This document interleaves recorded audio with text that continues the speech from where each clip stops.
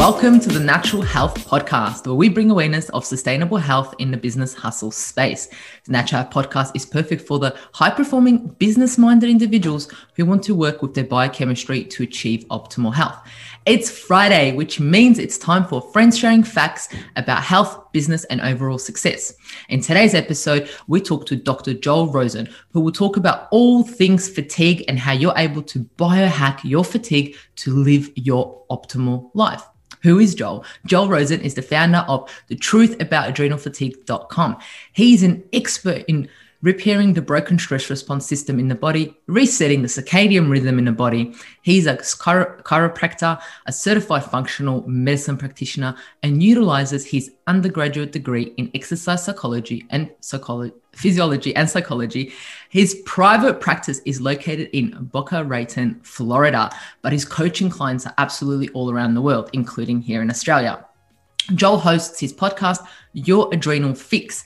Joel has made it his personal mission to educate doctors and patients alike on the truth about adrenal fatigue and how the impact of stresses impacts more than just your adrenals, right up to the cellular level. Joel suffered with his own adrenal fatigue health concerns and now is educating tens of thousands of clients around the world about this.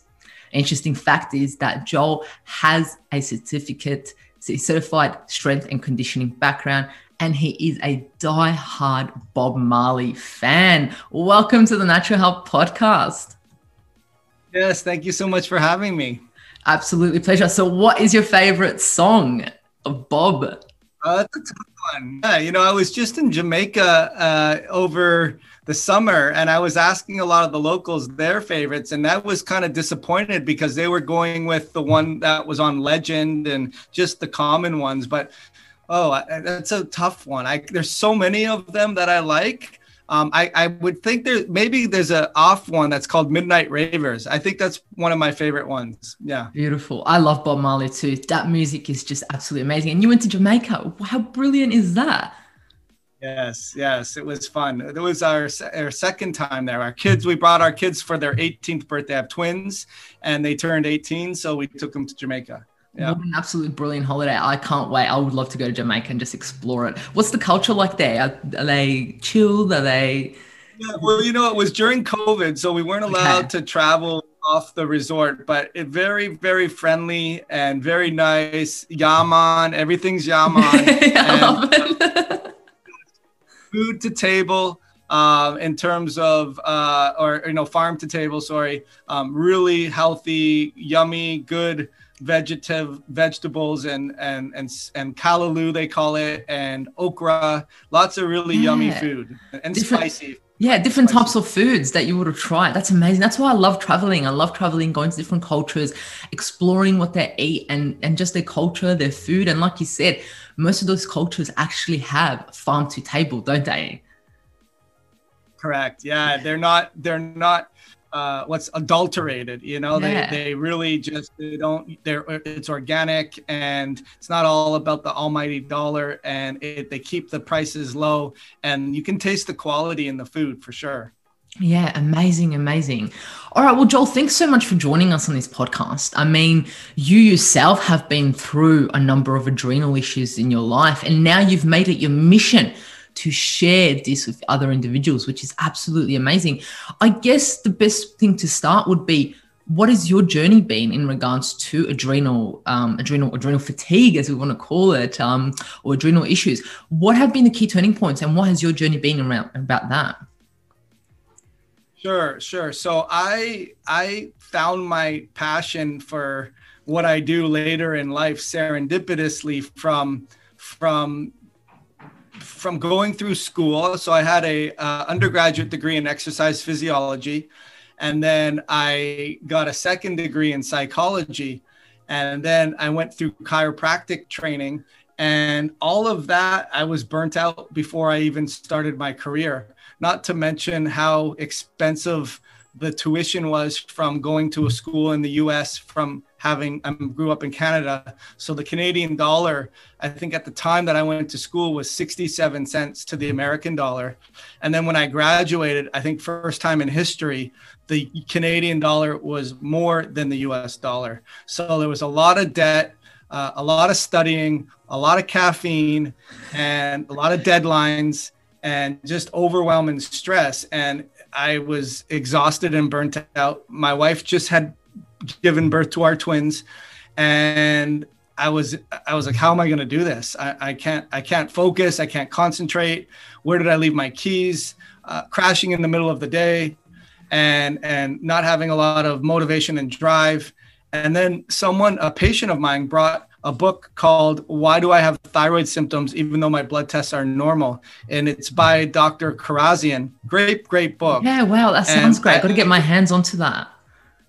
It's a great book, and it's a little outdated now, but it's a great book. And bottom line, there was a section in there on adrenal fatigue, and I was like, how did they know my story? How are they describing me to a T? And I think, wow, I had no idea about this phenomena. Why do I not know about this? I need to know every little thing about this. If I don't know about this and I felt myself being well learned, how many other people don't know about this?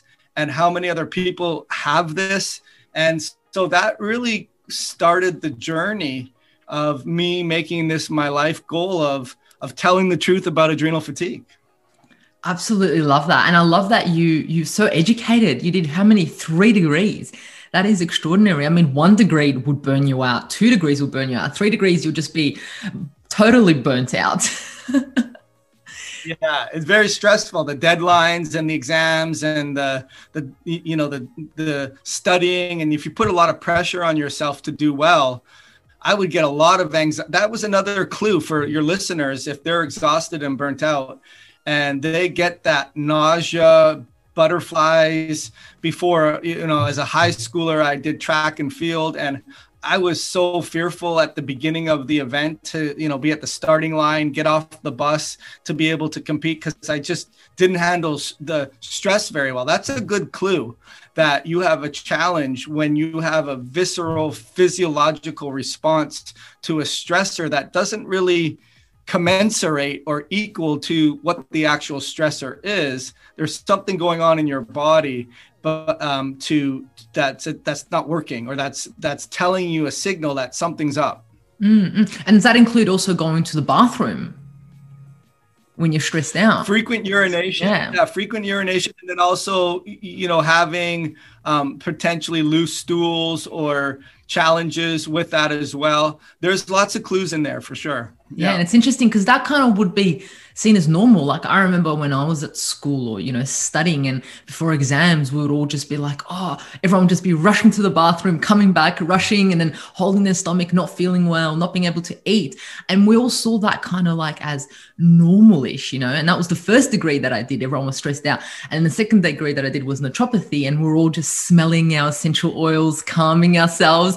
So it was a different world. So it's interesting that you mentioned that about, how you're able to deal with stresses.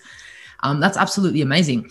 So on this podcast, we talk a lot about success. And to me, it seems like you're very successful, having completed all those degrees, having your own podcast, having your own clinic, and so forth. But what does success mean to you overall? Well, that's a great question. I think it comes down to setting goals that increase not just your quality of life, but is contributing back to the greater good of humanity or the community, and they align. So I think that's success. Success is whatever you decide to do to better mankind and to also better yourself. And if the two are congruent, then to me, that's an easy way to define success. Not necessarily monetarily, but more in terms of contribution and alignment. Yeah, that's an absolutely great answer. I love it. So let's go back to adrenals, right? And adrenal fatigue. There's been so much things spoken about, adrenal fatigue means this, adrenal fatigue means that. You go to your doctor and they're like, you know what? Adrenal fatigue doesn't even exist. It's not even a thing. Okay. But what would you say, what actually is adrenal fatigue? Does it even exist? Because some people are even arguing that adrenal fatigue in itself doesn't even exist. So what are your thoughts on that?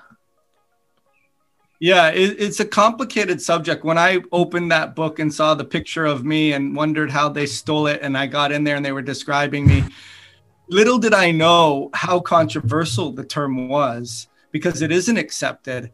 And it's time for nomenclature changes, meaning the phenomena is real, but the symptoms are real, like fatigue, not having enough energy, not handling your stress very well, having an imbalance of your circadian rhythm. So you wake up maybe fatigued, you crash in the middle of the day, you might have more energy at night, or you don't sleep very well. But all that's very real. But the actual adrenals not outputting their cortisol, or the hormone that they make, at a level that is suffice or enough, is very, very seldomly found in the actual real world, unless it's an autoimmune disease called Addison's, and that's an autoimmune disease. So it's, to me, it's a changing of the nomenclature. So researchers, doctors, and clinicians, and also patients alike, can all talk the same language. And what we're finding now is, they call it the HPA axis dysfunction, which basically means in your brain, you have your hypothalamus, that's the H, the pituitary, that's the P, and then the A, the HPA, is the adrenals. And they communicate to each other.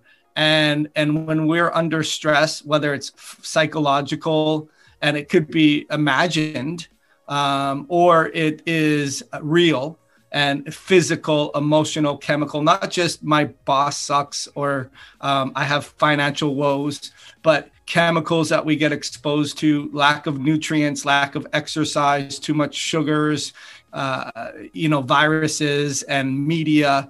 All of that stuff will signal your stress response system, your brain, to communicate to not just the adrenals, but your endocrine system, to be able to be resilient to that. And when you lose the resiliency, like you stretch an elastic too far and it doesn't bounce back to its normal strength or its normal length, that's resiliency. And there's another concept called reserve, which means you have to have enough gas in the tank for you to be resilient. So I think it's a changing of the actual definition, where it involves the brain's communication with all of the cells in the body.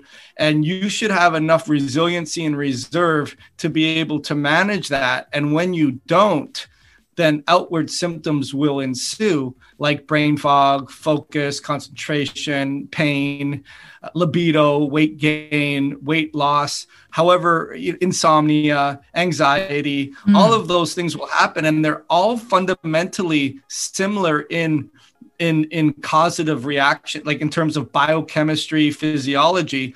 It just depends on where the weak link in the chain breaks. So that's probably a little more complicated answer than you had anticipated, but it's a complicated phenomena, because I even feel that the HPA axis is a limited explanation of what's going on, because we're learning now that the brain, the gut, the immune system, the endocrine system, all of these systems are not individual. They're all communicating to each other in frequencies, in light waves, in chemicals, in a lot of ways that we're just now finding to be true.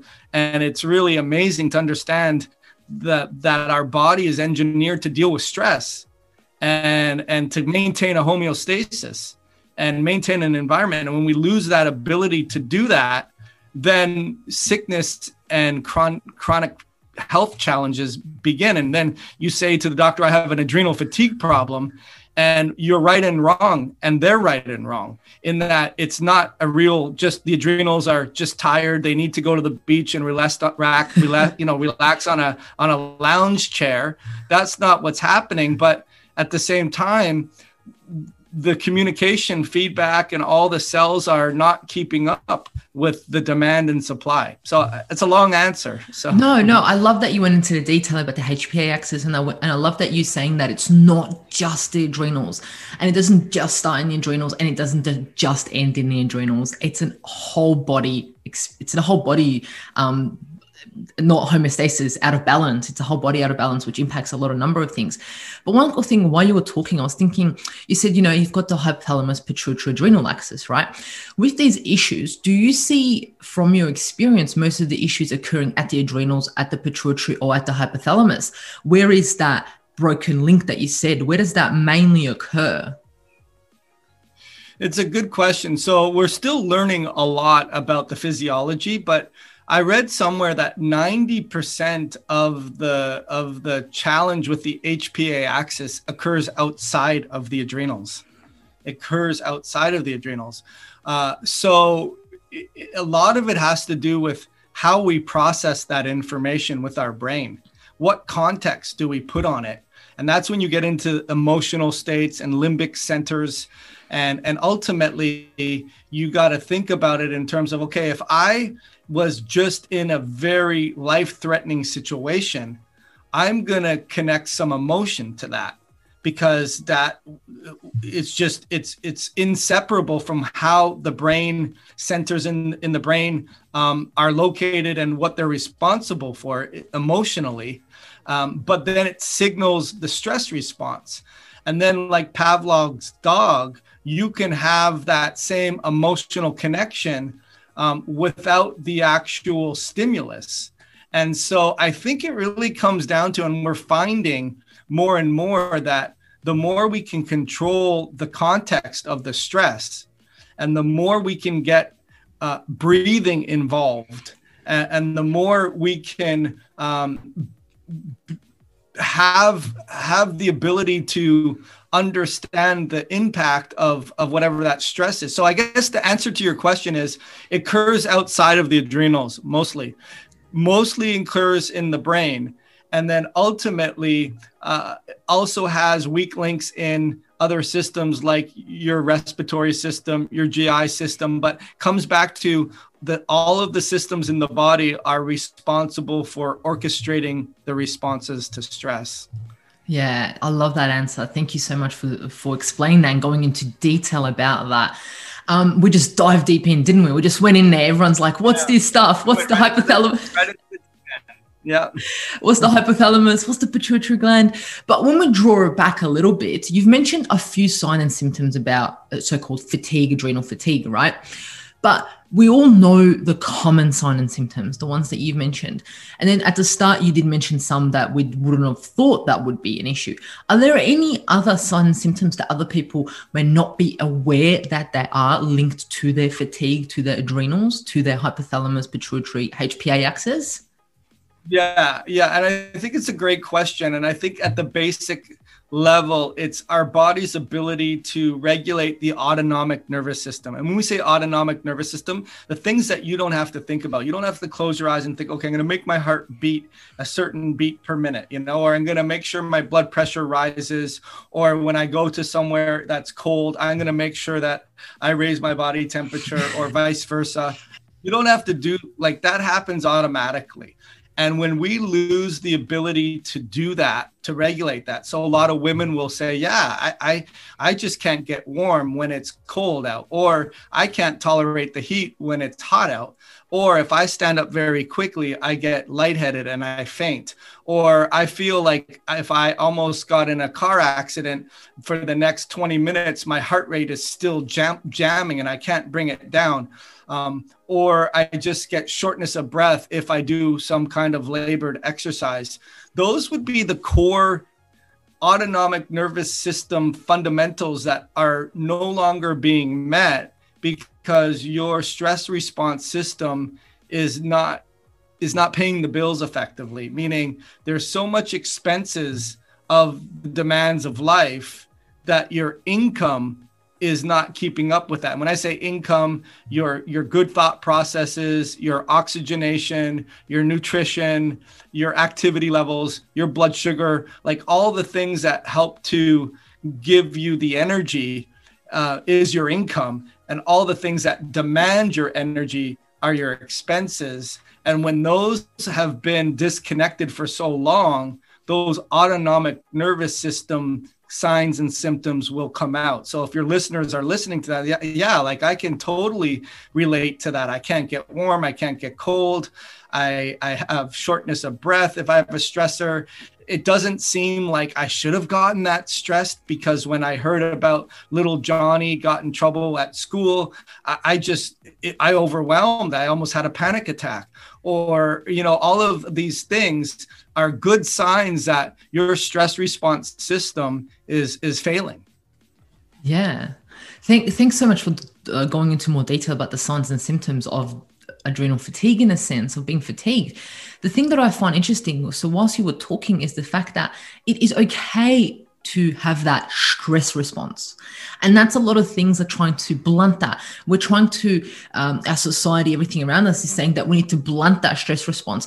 But from what you're saying, and I'm understanding, is that stress response is totally okay. It is the way that we calm down and control it, the way how flexible our body is and how flexible our cells are to be able to come back down to the level that we were, and how fast it comes to that. Is that right? Yeah. I went for a walk this morning, and I share an office with another doctor, and he rides to work, and he kind of came beside me and then stopped, and he surprised me, and I felt like that adrenaline, like real quick, and that's engineered in our body to do that. Now, if it happens, like to me, I thought, okay, first thing I thought was, why did I get so nervous right away? Perhaps I'm under a lot of stress right now as well. But then I was also able to get my breathing back in and kind of laugh at the situation that I reacted that way. And so I think it takes awareness that our body is engineered to elicit a stress response when something is startling to your body, but also to be able to conscientiously don't put an emotional meaning to it, and also be able to use your breathing and your tools to be able to bring it back down. And I think that's what you're saying is that the quicker the response to stress, from pre-stress to stress to after stress, to be able to bring your body back to baseline, that's what we're engineered to do. And I mean, without that stress, we wouldn't survive, right? So we don't want to blunt our stress response, because if we blunt our stress response, we would literally just be zombies, in a sense. We would just, not be able to survive, because we would have these stresses and we wouldn't react to them to run away from that tiger or kangaroo in this case. So what I wanted to ask you is a question that a lot of people go, well, you know what, my mum or my dad or my brother and sister like that, it must be my genes. How much do our genes have to play in regards to our stress response and our adaptability to stress and fatigue? Yeah, it's a deep question. So genes, we look at genes with the enzymes. And enzymes are proteins that help speed up reactions so that they happen quickly and effectively. And when, say, I inherit a gene that doesn't work at full capacity from my mom, and typically we look at that as instead of a C, it was turned the wrong way. So it doesn't work effectively, as effective as it could. To answer your question, we know now that if those genetics are susceptible, like some people can identify with there's anxiety in the family, or there's addictions and compulsions or depression in the family, or there's cardiovascular diseases, or there's cancers or immune challenges or autoimmune diseases. You could typically identify those things as family traits. And ultimately, it's not a foregone conclusion that you're going to get them. It's when the environment and the genetics overlap.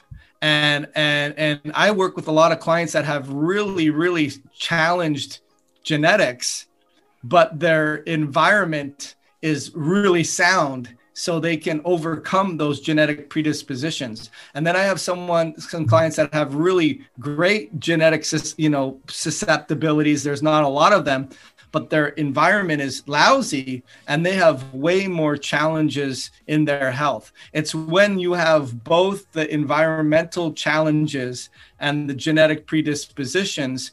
And those genetic predispositions may mean you don't form your neurotransmitters that help you deal with stress effectively, or you don't clear them out as effectively. And a lot of your listeners will relate to that, where some people have slow clearance of your neurotransmitters. Those are the spouses that they can't get over an argument. They just can't get it out of their head. It continues to go over and over and over again. That can be a slow clearance of those neurotransmitters. And that could be effective in certain instances for survival. I need my adrenaline to hang out longer to live. But now that environmentally we're not being chased by lions and tigers and bears anymore, and we constantly have these stressors that cause those same fight or flight responses to hang out longer, those are actually disadvantageous now as well. So there's other gene SNPs that don't allow us to put out inflammation as well. Or there's other gene SNPs that don't allow us to produce ATP and energy as well, or signal our immune system to communicate. So all of those things are realities, but it's not until the genetics, like an infection, bad oxygen, bad nutrients, physical injuries, bad thought processes, they all will create the perfect storm with those genetics, now creating a health challenge. That's, again, a little deeper than your question, I think. No, that's brilliant. I love that you said that, you might have the genes that you're given. However, you can impact those genes with your environment, with epigenetics, with the food that you put in, with your thoughts. You can impact your genes. Yes, okay, you may have had that seed turned around, but now you are given the opportunity to determine how fast or slow you want that seed to go in a sense of your environment in regards to stress and things like that. So I love that. I love that in a sense that, it's good because it gives the audience and who's listening, being able to get control back into their life. They're able to control it back because they can control their environment. It's something that they can control. One thing that I wanted to ask you was, in regards to fatigue, what would you say would be the top 3 reasons for fatigue? It's a good question. So I would say our eyes are bigger than our stomach. I would say that's the first reason. And I mean that in terms of we have so many multitasks that we do. Just as an analogy, go and look on your computer and see how many windows you have open, right? And you'll be doing one task and then you'll get sidetracked. I do this where, let me just see that. And then I'll get sidetracked and then I'll look at something else and then I'll come back. We're spreading ourselves too wide and not enough deep, if that makes sense. And I think we process so much stimuli that our brain is not really evolved to work that way. In Canada, we had, we had 7 numbers. I can still remember my kindergarten phone number, 416-496-2015. That was my phone number as a kid. But I can't remember a 7-digit number like that any longer. Like, we don't think in that capacity. So I think that we just process too much stimuli, too much, number one. And if you put on top of that EMFs from cell phones, that also is there too, that impacts our body. So that would be the first thing. The second thing would be our disconnection from the earth in terms of the circadian rhythm, because we have the light bulb and the refrigerator and TV. We don't get acclimated to the earth like we used to, where when the sun comes out, we're out. When the sun goes away, we're not. And we've lost that connection to the earth. And plus, not to mention the nutrients in our foods, in our soils, and the quality of our food has been so depleted and I say adulterated, and in the fast-paced world, devoid of really good nutrients. And that's a communicating signals that we need to help our flora and to help our body function properly. So that would be the second thing. And then the third thing, I think if I have to ask what would be the third thing, I would, it's a good question. I would probably be the loss of controlling our blood sugar or being aware of our blood sugar, and circadian rhythm disruption and the EMFs and the multiple stimuli and the stressors and the immune system and the inflammation, notwithstanding the cupcakes and the bonbons and the candies. But all of that is going to cause a fluctuation of your blood sugar levels to go up and down. And if you're not aware of that and you're not having strategies to combat that, you'll see a whole tidal wave, a tsunami of blood sugar challenges in the next 5, 15, 25 years, because as a society, we're not aware of that for sure. Yeah. Can you go a little bit more in regards to insulin resistance and things like that in regards to fatigue and adrenal fatigue? What is the clear connection there? Yeah. And it's good. It's really interesting. So if you think of what cortisol does, that's the main hormone that adrenals make. And they call it our stress hormone. And the three main things it does is it helps to break down glucose. So we have an increase of sugar in the bloodstream for energy. And it also helps to make adrenaline for fleeing and for coping with stress. But that's not cortisol, that's the adrenals. It also helps to regulate our fluid balance, so our electrolytes, and it also helps to settle down inflammation.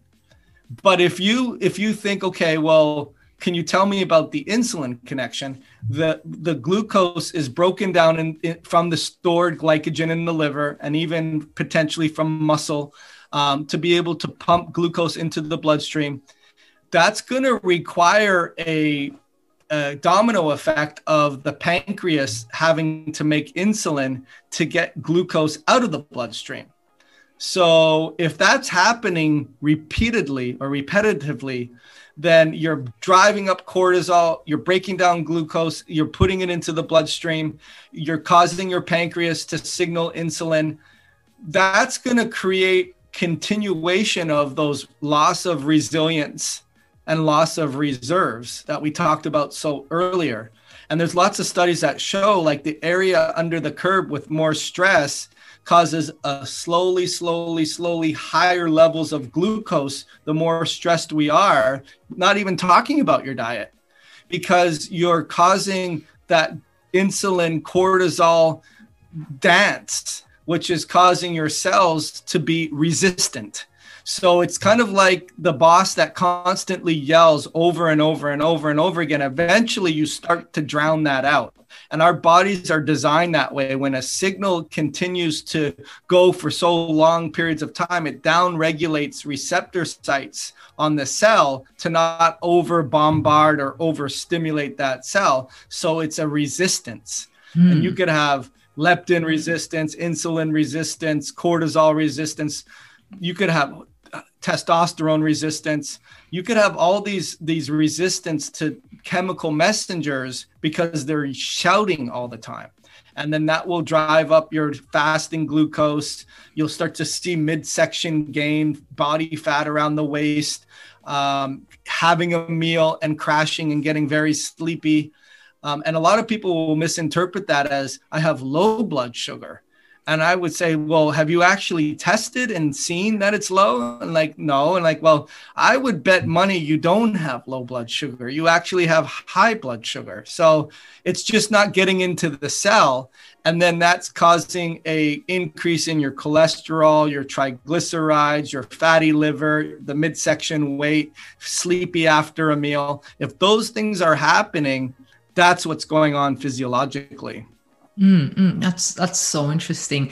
And I mean, the audience might be listening right now and being like, wow, all the signs and symptoms that you've mentioned at the start, I might be feeling that, I might not be able to respond to stress well. I might have low or, high blood sugar. I might have so many forward things. But then they're like, and as we mentioned earlier, my doctor is not going to recognize me having adrenal fatigue. But I wanted to ask you, can individuals run some tests, or can they figure out that they have adrenal fatigue? What's something that they can do? Yeah, I mean, there's lots of things that all the things we've talked about so far, like being aware, the emotional context of the stress, using your breathing to make sure that you bring it back to baseline quickly, having good nutrients, protecting your circadian rhythm so that you're getting good sunlight. Those are all strategies, and going to bed at the same time. Being aware that your glucose can be high. But as far as specific tests, typically people think about the saliva test, like an adrenal saliva test. And those are valuable because you're taking them at different times of the day, and your circadian rhythm is typically going to have high cortisol in the morning. Get out of bed, we jump out of bed, we should have energy. And then at the end of the day, it should be low. So you could track that circadian rhythm with the saliva test. And especially if the saliva test does what's called a cortisol awakening response, which means within the first hour, you have a doubling typically of your cortisol from the time you get up till an hour later. And many tests miss that from the cortisol test because they do it when you first get up at 6, and then they do it at 11 to 12, and then they do it at 5, and they miss that awakening response. So more tests nowadays look for if it has the awakening response where you do it right when you get up, you do it a half hour later, you do it an hour later. So you can see if you have a nice awakening response. That's better than just the saliva test alone. I like to do the Dutch test, which is the urine test, which also has the ability to test your awakening response with saliva, but it also looks at your urinary metabolites, which English means it's looking at other testosterones, estrogens, cortisol. You can get more information from that. So there are dedicated cortisol tests, whether it's urine or it's saliva. Test is okay, but it doesn't look at, it's only going to look at the absolute number. And if it's not super low or super high, you're going to be told it's normal and you'll be frustrated. Blood tests are very good in terms of looking at inflammatory markers. With a functional medicine practitioner, because you can infer that you're experiencing an inflammatory response and that's going to impact your adrenals, or you can see blood sugar imbalances that's going to impact your adrenals. And then I love to do, as you mentioned earlier, genetic testing, because then that way you can see, are you not clearing out those stress hormones quickly? Are you not making them effectively? Are you not signaling your immune system? And then the best test of all is talking to the patient and asking them what's going on, right? I had a client today who I hadn't seen for a while, and she wanted me to go over her genetics. And she has major challenges. When I last talked to her in March with her father who has Alzheimer's, and he's being moved to a nursing home. And she told me the exact same thing, that she, the last time only worse, because then it was just the beginning of COVID and now it's gotten worse. But she wants to talk about her genetics. And I told her, like, the genetics don't matter right now. What matters is how you're experiencing your stress. And I always say, like, I told her, like, if your plane is going down, you need to put the oxygen mask on yourself first, not on your dad, right? Because if you're passed out, how are you going to be able to support him? And that's probably the best information you can give someone, is that self-love, that celebration, that gratitude, paying yourself first. And as a doctor, listening to the person to hear, what are the elephants in your room? Like, is it your relationship? Is it your work? Is it your children? Is it your community? Is it your passion in life? Those are the things that I find with the clients that I work with that want to do the saliva test and the urine test and the genetic test, that they haven't looked in the mirror in that instance. And when they don't do that, they're looking for the shiny object. But the shiny object is you. Yeah, go back to basics. That's absolutely brilliant. So going back to basics and understanding what is actually happening inside of you, what signs and symptoms are you telling yourself, and then moving on to, if you want to tests that you've mentioned, like the Dutch test, saliva, and so forth, and other blood tests, working with a practitioner to put the whole picture together for you. So that's absolutely brilliant. My audience might be wondering now, I'm so fatigued and, how can I so-called biohack my fatigue, right? Because we're all looking, like you said, for that little shiny new thing, that new supplement that's come out. It's going to give us so much energy. But what would you say are some foods, some supplements that you think may assist individuals with their fatigue? Yeah, I mean, minerals are always the best, right? So if you can't get it from the quality of your foods and the color and the phytonutrients and the bioflavonoids, and that's just basically the bright colors that you see in your foods, a mineral blend is always going to be good. So there's different kinds. There's liquids, there's powders, there's capsules, there's water solutions, depending on which way you want to go. But minerals are always key. And then obviously looking at your multivitamins, again, in the foods, like I like to defer to foods, get it from your foods. And you resonate with that because that's what you teach as well. So, but sometimes people just don't have the high quality foods and they need a good quality multi-mineral or multivitamin that's not synthetic, that's not enriched, that's not crap. I mean, cheap is expensive, right? If you're going to buy a crappy supplement, it's going to cost you more in the long run for your health than if you just would have purchased a better nutrient. But things that will also reduce inflammation, antioxidants are obviously very good. There's a lot of different kinds of antioxidants: vitamin C, vitamin E, alpha lipoic acid. Those are antioxidants. Glutathione is an antioxidant.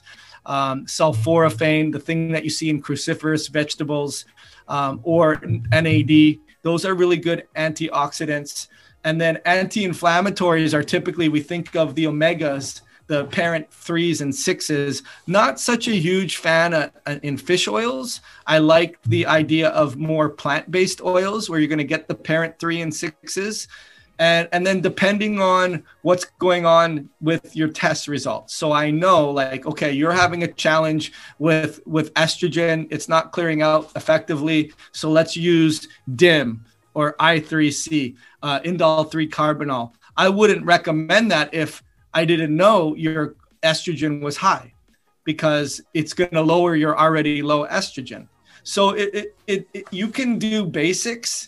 But then when you get fancy, just because you heard Mary does DIM and she has estrogen problems, that you can't do DIM because your estrogen is low, right? So that's where you run into trouble as a patient doing it yourself, and as a provider making the recommendations not knowing.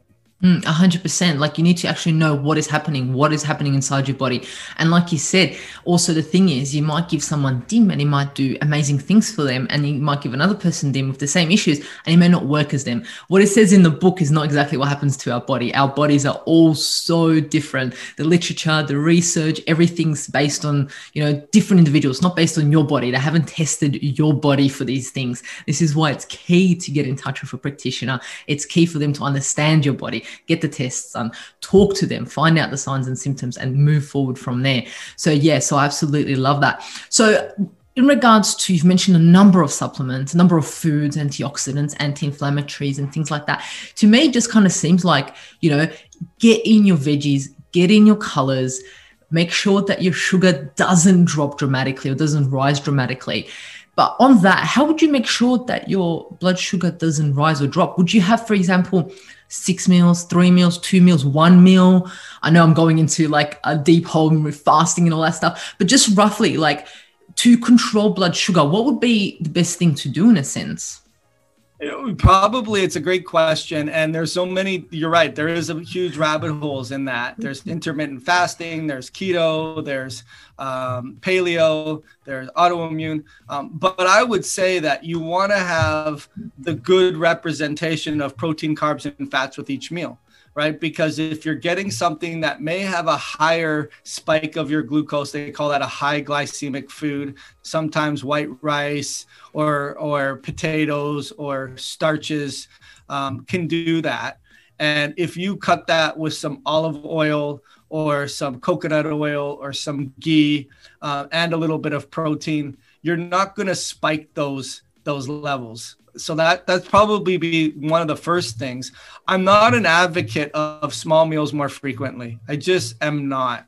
I think that I am really more of an advocate of, we're engineered for 2.1 million years or longer to be nomads of the earth and to go through feast and famine.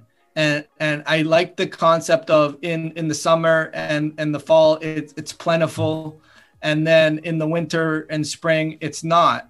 And our body's engineered that way. And so being aware of that, that's more like ancestral type concepts.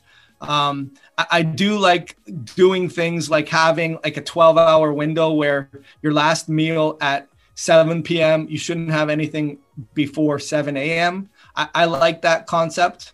And then I like the idea of maybe, a protein, carbon, fat for breakfast if you choose, a protein, carbon, fat for lunch, a protein, carbon, fat for dinner.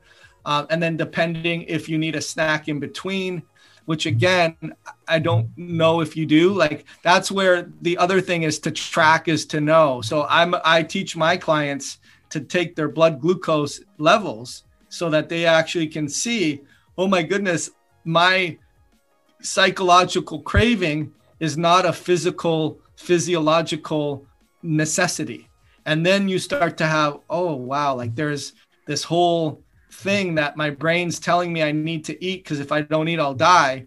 But it's not so much that, it's your psychological need for food. It's not your physiological requirement. And that requires knowledge and awareness. And that's where I'll teach people to take their glucose levels. Yeah, it's so true. It's all about knowledge and awareness. I love that you mentioned that, because like you said, for some individuals, they might need that snack. Some others don't. But usually, like you said, we're made to feast and famine. And what you said was quite interesting. In winter, we're made to famine in a sense.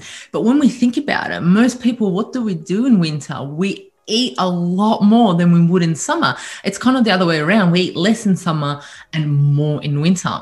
But when you look at, like, for example, if I look at my family live on a farm overseas, and they don't eat hardly anything, not anything, limited amount of food during winter, especially limited vegetables and fruit, because they live off the land. And then when summertime comes, they have so much fruit and vegetables, abundance of amazing food, and that's what they eat. So it's interesting that you mentioned that concept, the alliance together.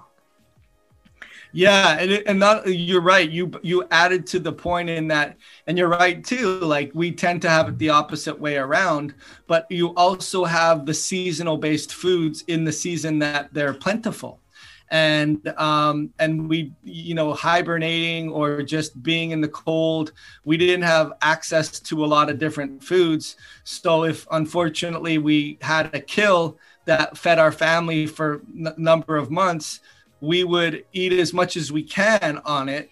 And then we would have to wait till the next time. And we wouldn't necessarily have the freezer that would be able to, well, maybe in the winter time, but I think you get the point in terms of it. We're ancestral creatures. And the more we can mimic the way that our bodies have been engineered, the more it will work in our favor. Yeah. Well, I mean, we could just talk about this for hours and hours and hours. But in regards to, I just wanted to ask a few more questions before we end the podcast. So in regards to some practical tips for the audience to incorporate for fatigue, we've spoken about a few supplements, we've spoken about food, we've spoken about tracking, things like that. Are there any other practical tips that you would advise, or you would educate individuals to incorporate into their everyday life for fatigue management? Yeah, I mean, I think breath work for sure. There's so many different schools of thought. There's different breath techniques. I think it's important because I don't think we breathe effectively, let alone when we're stressed. So being able to, like, for me, I've had a huge challenge with mouth breathing, and I had a surgery recently to fix a deviated septum, and I'll do like mouth taping when I sleep so that I breathe through my nose. Because I get more oxygen that way. And it actually, there's a thought process that you can release more nitric oxide that will allow your body to vasodilate and deliver more blood flow. So breathing is key, for sure. And then, of course, I think the two main things I always tell people are gratitude, because we always feel sorry for ourselves. And we're justified in a lot of reasons, but that doesn't make you healthy. And we certainly could have it worse.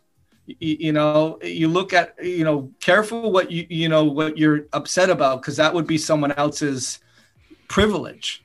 So I think you have to have gratitude, because it puts things in perspective.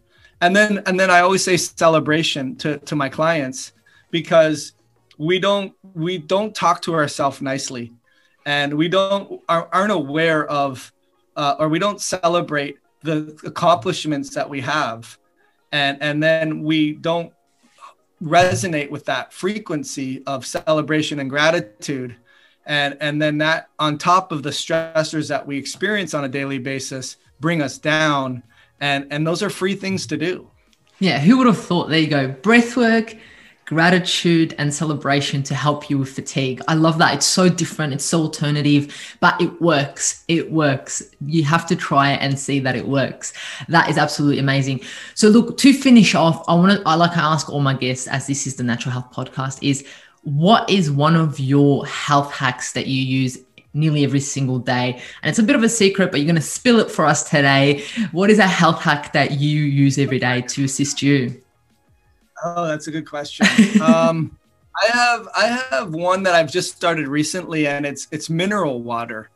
I was listening to a podcast that 90% of the water has plastic in it, and not to mention other contaminants in it. And I think that, going to a restaurant and drinking the water is not healthy, because it's probably tap water. And I think we have to be really aware of our consumption of water. So for me, I've really gotten into mineral water. I love mineral water. For me, it's good. That'd be one of the main hacks that I like. And then we've talked about so many of the hacks. Like, I think a big part of it is going to bed and waking up at the same time, and really protecting. The hack would be protecting your exposure to lights when you shouldn't be exposed to them. So blue lights, your phone, your computer, fluorescent lights, when the sun has gone down. When you see the sun's gone down and you're still chomping away at the computer, you need to dial it down, because not only are you releasing chemicals that cause your brain to be more stimulated, but the information, the email, the response, the demand, the news, all of that is stimulating too. So those are things I learned a while ago, that I guess I've taken for granted as hacks that I do every day. Yeah, thank you so much for sharing that with us. And I absolutely love mineral water too. Mineral water in a glass bottle that is not carbonated. It's actual mineral water from the mountains. Right. I love it. Well, if everyone, my audience would have been listening and been like, oh my gosh, I absolutely love Joel. He's got absolutely amazing information. I want to find out more. Where can they find you, and how can they get in contact with you? Yeah, no, I appreciate that. So thetruthaboutadrenalfatigue.com is my website. And then I have a YouTube channel, Dr. Joel Rosen. And then the podcast is called Your Adrenal Fix. And like yourself, putting out information just to educate people so you can be successful in your life and help people while you help yourself. Yeah, amazing. And you take online clients, is that right, from all around the world? Yeah. A couple of my most favorite clients are from Australia. Yeah. There you go. All right, beautiful. Well, thank you so much for joining us at the Natural Health Podcast. I really appreciate it, Joel. Yes, well, thank you for having me. Beautiful. We've come to the end of this magical. Thank you for joining us at Natural Health Podcast. And remember, the missing link between failure and success is your health.